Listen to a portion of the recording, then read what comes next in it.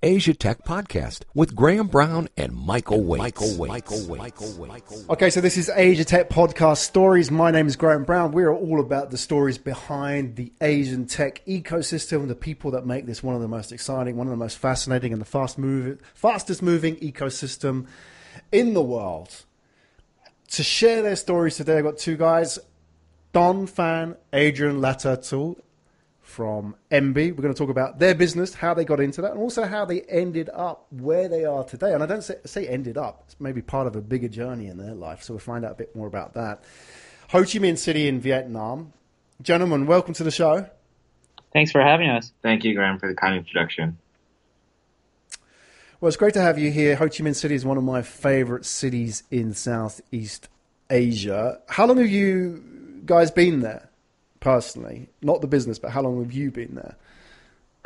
So I've been here, this is Adrian speaking, I've been here for about 7 years. My first time here was about 10 years ago now, but the last 7 years kind of working in tech and e-commerce. Mm-hmm. And I've been in, we call it Saigon. I've been here for about 8 years. This is my third time living here. And like Adrian, off and on for the last decade, but third time living here full time. Right. So you've collectively been there around about 15 years, but even in the last 7 or 8 years, there must have been phenomenal changes in Saigon, right? You know, what has changed that now that if you were to step out your house today and walk around, what's kind of different about Saigon today than it was when you arrived 7 or 8 years ago? Smartphones. Yeah, smartphones. Everyone's addicted to like a mobile device in some way. Consumer culture has definitely grown a lot. I think, 10 years ago, 7 years ago, if you were looking for different kinds of like F&B brands, they really wouldn't have them, or consumer products. Those are just kind of emerging on the market, and now they're everywhere. So it's a market that moves pretty quickly in that regard. Mm-hmm. What about in terms of foreigners being there? In terms of people, because I know Saigon now is a real popular hotspot for people, whether it's drop shipping or e-commerce and so on. A lot of people have moved to Saigon as a choice, right? For, they can get access to a reasonably large domestic market. They get access to a lot of skilled talent, and they're geographically in a great position as well. They're sort of at that perch. They can get all of Southeast Asia and China as well. Are you seeing that around you in terms of sort of people moving to Saigon and making it their base? Is that sort of happening at a rapid rate? Yeah, I mean, this is a pretty big expat hub, and the quality of life here is good and affordable. So, we see people from all over the world move here. And Saigon is historically a big trading port city. Mm-hmm.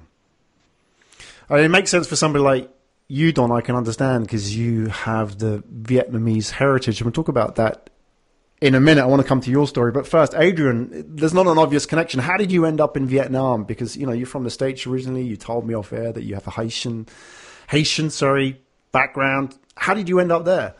So I guess like the short story is, I was in university, and this was 10 years ago. I decided to come during the summer, and I volunteered teaching English at a university. Totally fell in love with it, was taking Vietnamese language at the time in university. And then, every time I decided to keep coming back year after year. And every time I kept coming back, it kept getting better and better. And so, back in 2012, when I decided to make the move here to actually work, I was pretty sure that I was going to stay here kind of more or less full time to kind of seek out the opportunities here, and especially as the market kept growing. What was it about Vietnam that connected with you? I mean, I imagine a lot of people, your generation, that sort of time, they were doing Chiang Mai or maybe Bangkok, or even, some people, if they wanted a more corporate life, would have moved to Singapore, or if they were in finance, Hong Kong. Why did you choose Vietnam? I guess one of the initial reasons I chose Vietnam was, one, I had a lot of Vietnamese friends that I grew up with back in Connecticut, but also when I first came here, nobody was really coming to Vietnam. It's just kind of this country in Southeast Asia that no one really talked about. also, everyone wanted to be in China or Thailand, right? Or talk about Indonesia. And then when I came here, I just saw that, there's a lot of hustle in the streets. There's a lot going on. You kind of really have to stay and start seeking it out. And the fact that it was difficult back then meant that not your average person would come here, right? And so they had to have, a certain sense of like resilience and an idea of like what they're going to do here that would keep them here long term. And with some of the other places like China, the United States has over 100-year history of trade with China, and so a lot of those paths are already carved out. And so there's institutions, whether it be foreign institutions or domestic institutions, that were like already catering to that.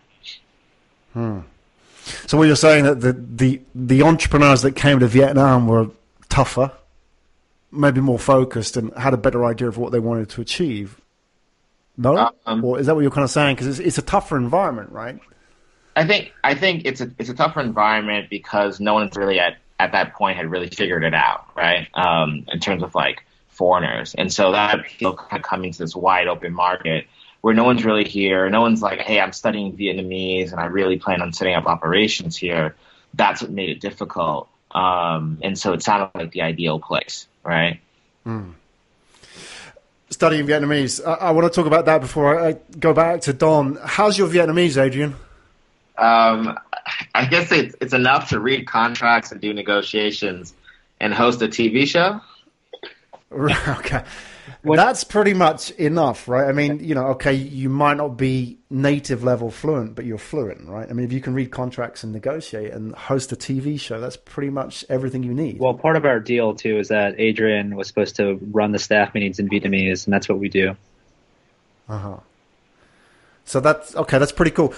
What about yourself, Don? I mean, you are obviously from Vietnamese background. Were you born in Vietnam? Were you born in the States? Tell us a little about your story and how you connected with Vietnam. I was born and raised in the U.S. I grew up in Louisiana. And like Adrian, I started studying Vietnamese in college. We actually had the same instructor. And I started coming back when I took a gap year between my sophomore and junior year, and I spent a semester here. And I fell in love with it, and I came back on a graduate fellowship. I met my wife near the end of the graduate fellowship, and I came back in 2012 with Rocket Internet. We started an online fashion company called Zalora, and around this time I had actually asked Adrian to come back. So Adrian and I had worked together on this venture before, and so we've been plying our trade with trying to develop e-commerce in Vietnam for years now, since 2012. And in the meantime, we've learned a lot about e-commerce, online marketing, and sourcing. And so that we thought that we could use those skills to sell globally. Right. Did you come to Vietnam with Zalora originally, or with Rocket Internet, obviously? It was with Rocket Internet, and Zalora had a different working name at the time. We were thinking about using the name Zlandi, but then headquarters decided to use the name Zalora for the entire group, and Zlandi ended up becoming one of our private label brands. We got a lot of experience meeting suppliers here, and Vietnam is one of the countries in the world that's like the factory of the world. So we're within an hour drive from a lot of these huge factories.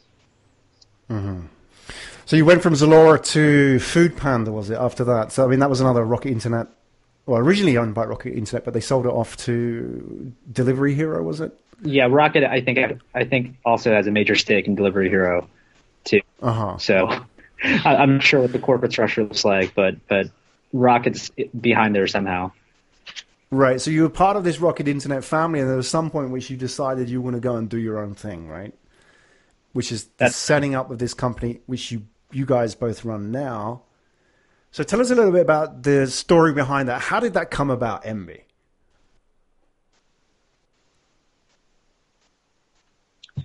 Sure. So around this time, I'd been with Rocket for over 2 years, and I knew that I had learned a lot, and I wanted to push myself and take on another challenge.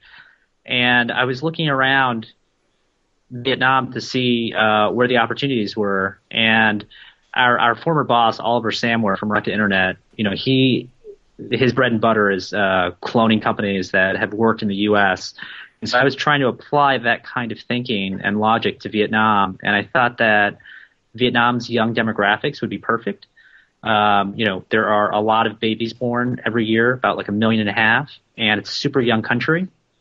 Most of the population is under 30, 64% is under 35. And you just walk around, you'll see babies and smartphones everywhere. And so we thought, okay, baby e-commerce is something that we want to get into. And it was something that I thought would be something that I could handle within my own skills. When I started the company, I actually hadn't had a baby yet, but I'd been thinking about babies a lot. And now I have a 2-year-old baby boy. And when we started, I didn't know very much about baby products. I knew a little bit, but we learned a lot from one of our buying partners who helped us start the company. And I've been doing this for a couple of years now, and we know quite a bit about, sourcing baby products from suppliers here in Vietnam. And it helps that, I've grown up in the U.S. and I've spent time here, so we get more of a global perspective on what the trends are and how we can use our relationships to get good products at pretty good prices. Right, but with your background and your experience, why did you choose to sell baby products? I mean, why did you choose to get into that industry? I know you just threw some data out there about the demographics, but, having worked in Zalora, having worked in Food Panda, you could have chosen anything you wanted to sell, right?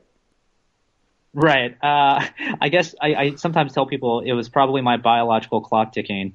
I was thinking about babies a lot and seeing a lot of babies. So, part of it was like top-down thinking, like, okay, the numbers are big, the market size is probably big enough, and the market's going to be growing. So there's going to be a lot of opportunity for baby products, a lot of opportunity for e-commerce. So let's try to do both. And then just, my own personal thinking about babies a lot. Scratching your own itch. Right. But obviously, you grew up in the States, and you are selling baby products to Vietnamese consumers, but I know that you have a sensitivity to the Vietnamese consumers. You've lived there long enough, you have the heritage and so on. Do you ever find that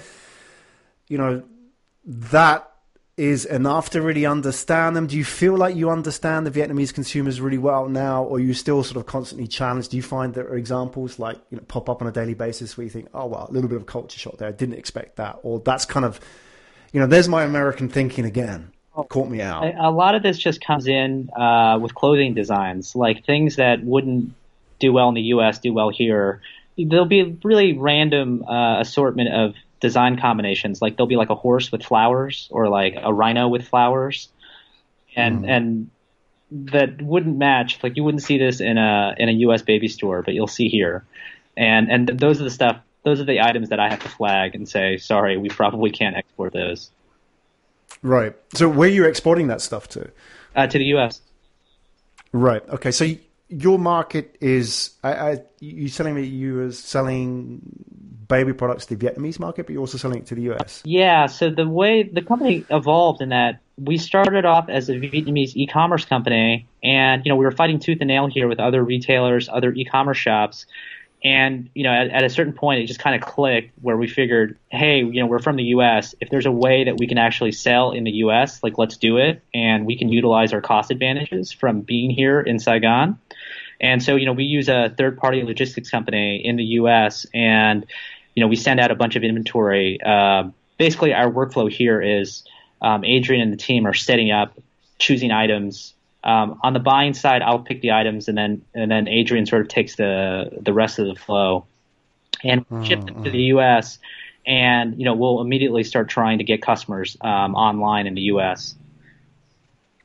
And how do you test that? Because I imagine, like, if you're not actually, walking the floor, so to speak, going out there and seeing what people want, or seeing people, walking around supermarkets and seeing young mothers and so on, you don't kind of get those insights immediately. How do you know what they want? Are you testing that? Are you doing some kind of online testing? Or how do you get a gauge for what may work? Because for you, the risk is a lot higher in exporting something, right? Because of time and money, and it's, you have to have a batch to export and so on, even though you have a logistics partner in the US. To take your product to the US is a lot more of a challenge than sort of selling it domestically. So I guess my question is how do you actually test that and know what's wanted before you actually go and do it? Right. So whenever we're in the U.S., we try to maximize our time there. So we'll do live user testing. So I'll bring back suitcases full of items, and I'll let moms play with them and see which items they gravitate towards. And that's kind of the old-fashioned way we do things. And there are ways to do it with technology where you can kind of measure clicks and like A/B test different items. And we do quite a bit of that too. But we also like to focus on one-on-one user testing to see how moms react. Right. So give us an example of a product that you source that sells really well in Vietnam and also one that sells well in the US. Some of the things that Vietnam does well, manufacturing baby clothes. So a lot of times it'll be like a cute dress design. It'll be a design that we see. In the U.S., there are some regional differences between North and South. In the South, smock dresses tend to do better. That they look more like Southern antebellum style. And that seems to do a lot better in the South than it does in the North. And that's something that you'll actually see here in Vietnam as well. Mm-hmm. And was that something that you just sort of you tested beforehand, or you did the one-on-one? Oh, that was definitely from user testing. Right. And how do you actually do that? Do you sort of sit down with them and just sort of let the mom try this stuff, or get the baby to play with stuff? I mean, because I think it's kind of important to get the actual real world experience, isn't it? Which kind of a lot of people avoid in companies, right? Because, talking to customers is a little bit sort of fuzzy, isn't it? And it's a bit random. Right. Yeah. And sometimes you kind of wonder, is the sample size big enough? Well, one thing that helps is I'm 34 now and I have a 2-year-old baby boy. So my peers that I, grown up with or gone to college or high school with, they're young parents now too. And for the most part, our customers are not always women, but a lot of women in their 30s. We have dads order too, but women in our 30s seem to be our core demographic. Mm-hmm. How do you know they actually? I mean, you've got a small group of people though, and it's very personal, isn't it? How do you actually know that that's something that's going to sell? Because you could get 3 or 4 people to try something, think, hey, that's really great, but there's the risk there, isn't there, that you could be blindsided because you've got a small sample group. Yeah. So, with any buying operation, there's always inventory risk, right? But I think one of the big benefits of being in Vietnam and being close to these factories who are our suppliers, who also do exporting themselves, is we see what's on the line. We see what's being produced before it even hits the U.S. market, right? And so a lot of times what the suppliers are talking about, or the trends that they want to try to push here in the Vietnam market, are things that they know that they're getting orders for and can sell overseas, right?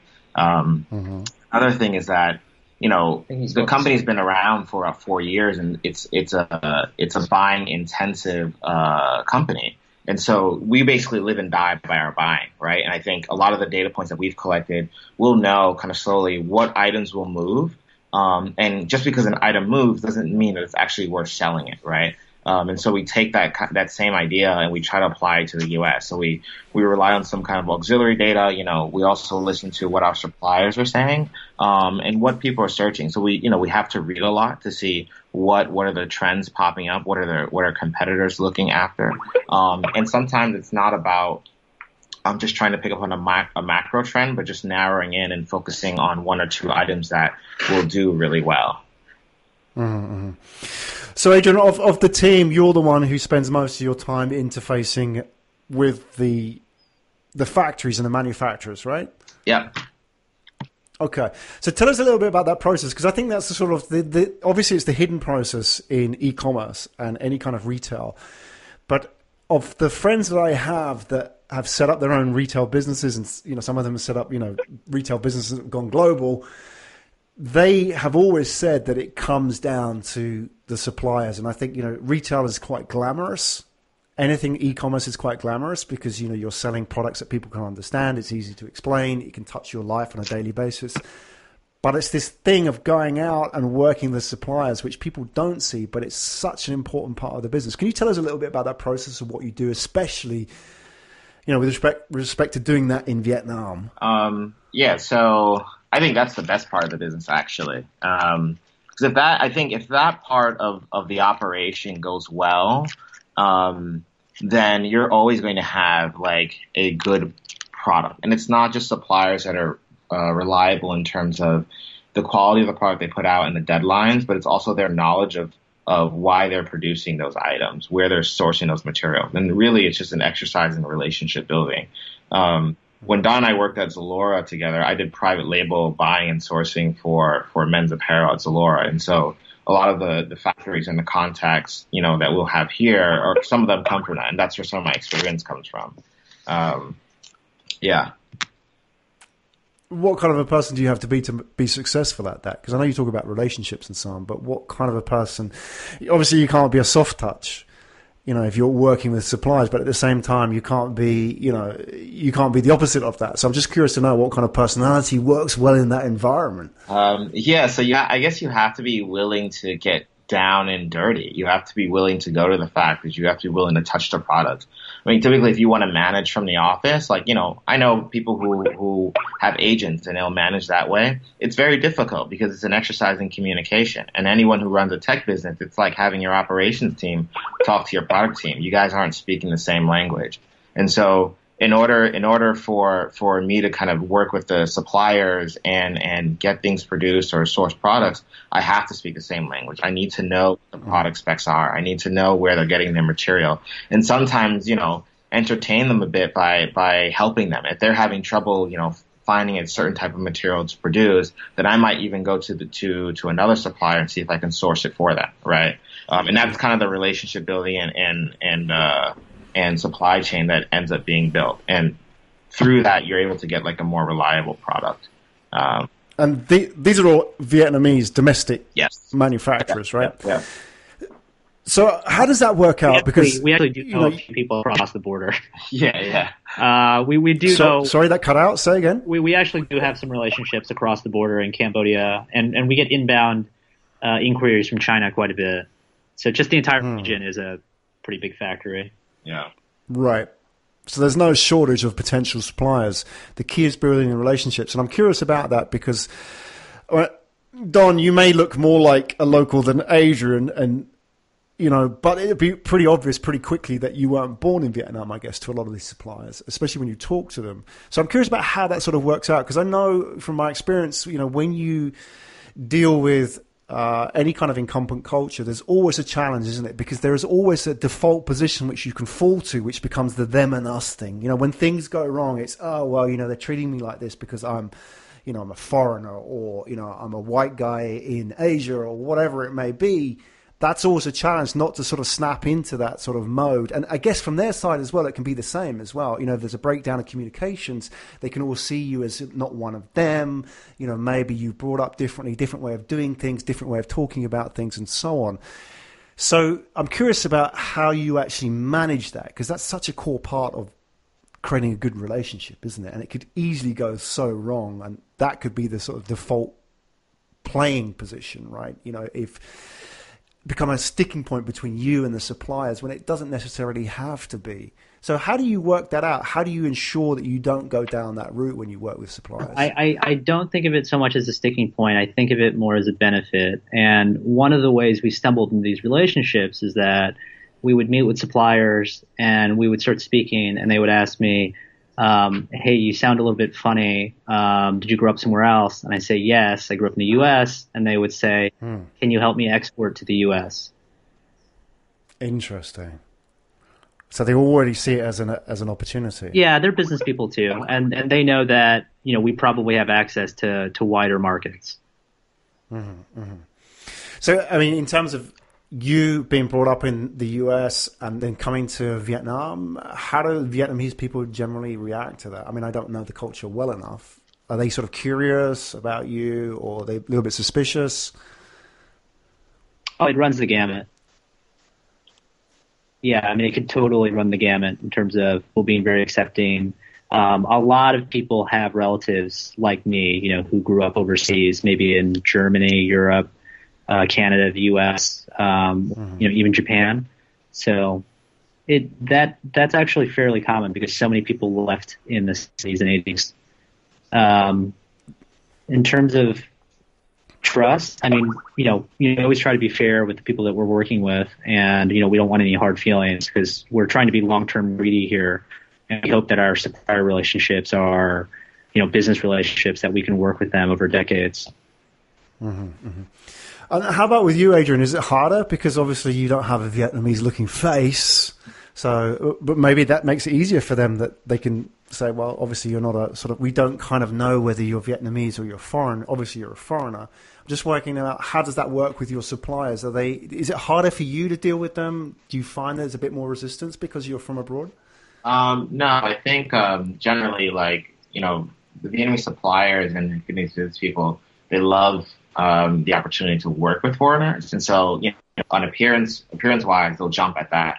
And then if I speak Vietnamese to them, then they're even more excited. It's kind of like entertainment, and it's a little bit making their life easier, and so they're often quite excited, right?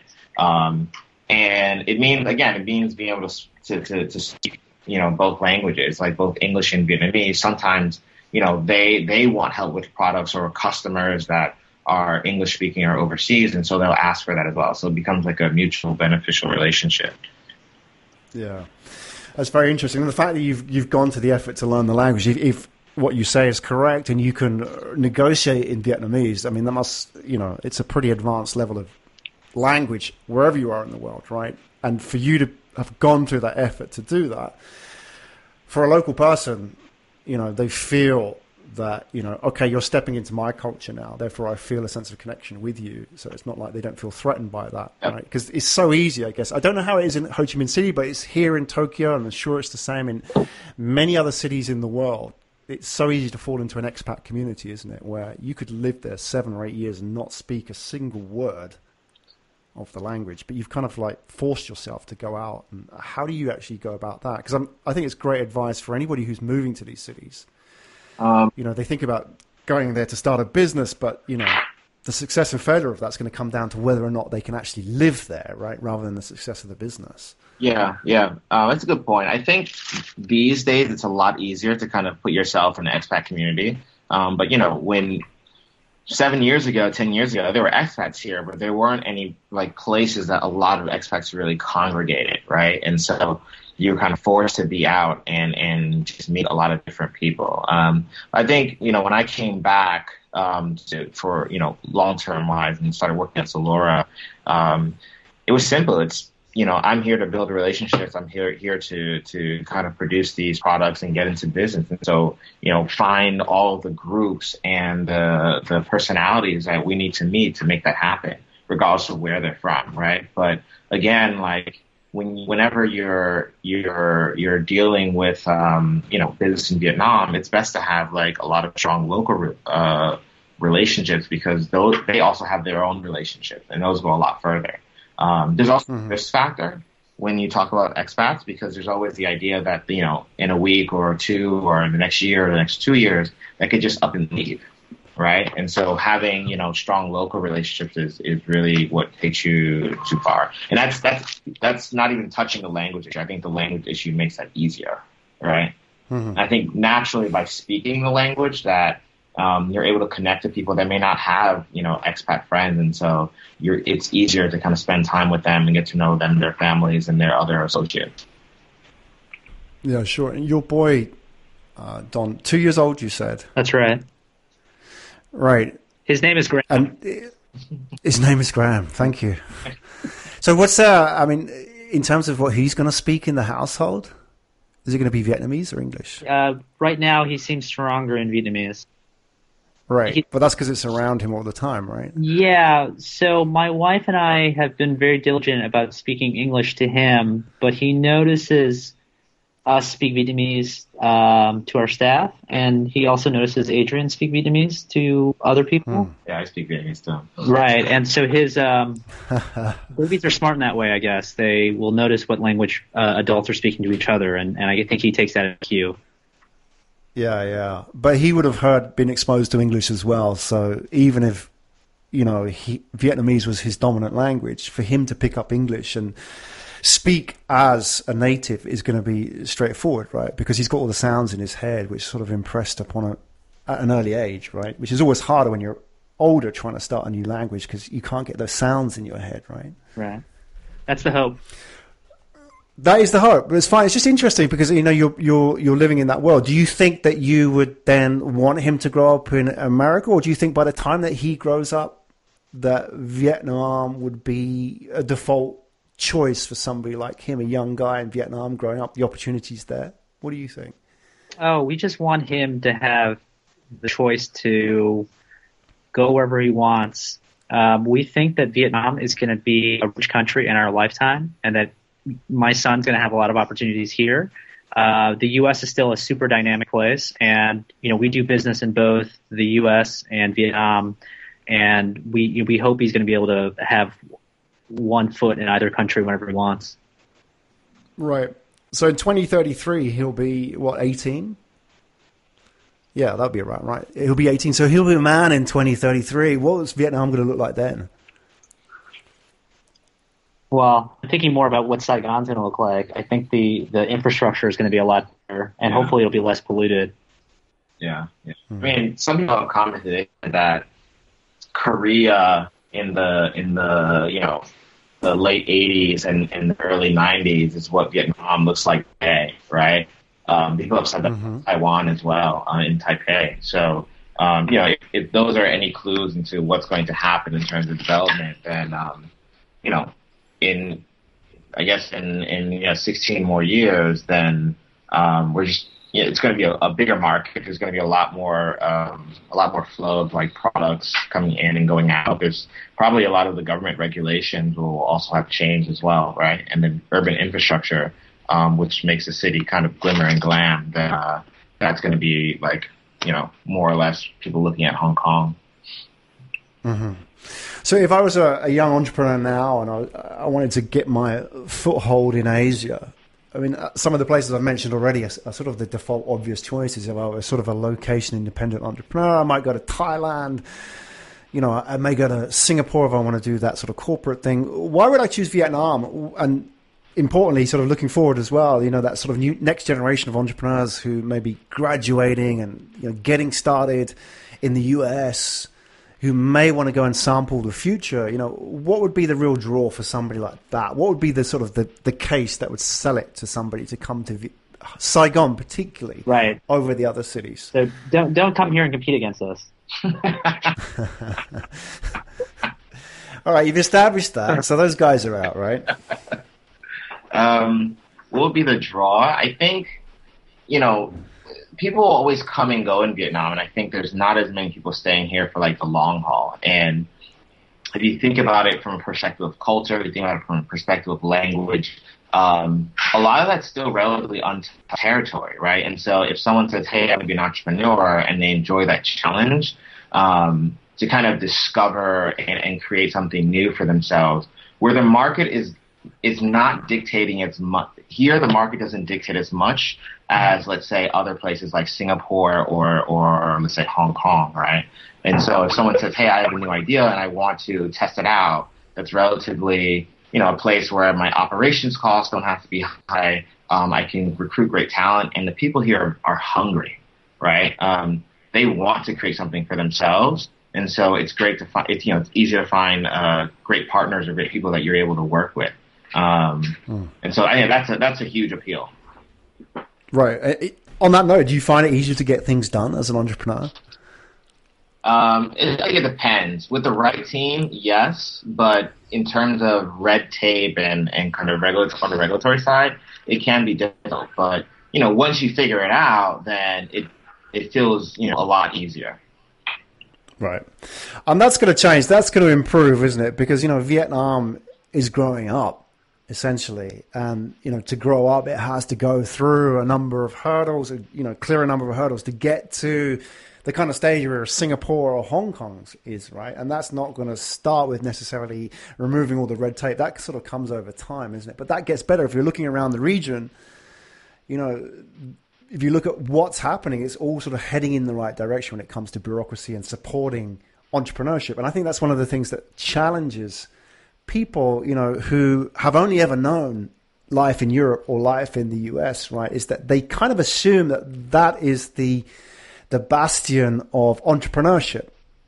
If you're going to start a business, you've got to do it there because that's the free world, if I can use it quote unquote, whereas Asia's sort of still a developing market. But I think people are constantly surprised, aren't they, when they come to Asia and see how things are done, especially how they've changed in the last 5 or 10 years at least, and how pro-entrepreneurship they are, and how things are really sort of moving in the right direction. If you're an entrepreneur, it's a great place to be because there's that sort of can-do attitude.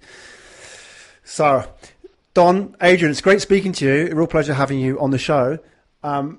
Before I let you go, I want you to share with us some links so the listeners can find out a bit more about you.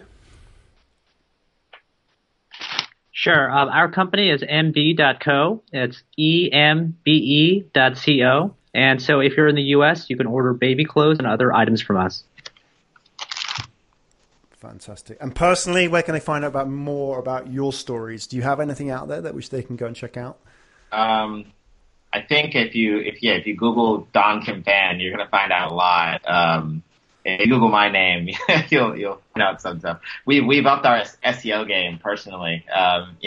We should write more about us on the site. Yeah. Our LinkedIn's. I don't even know my link. All right. We could put all the details in the show notes. Okay. That's fantastic. Thank you.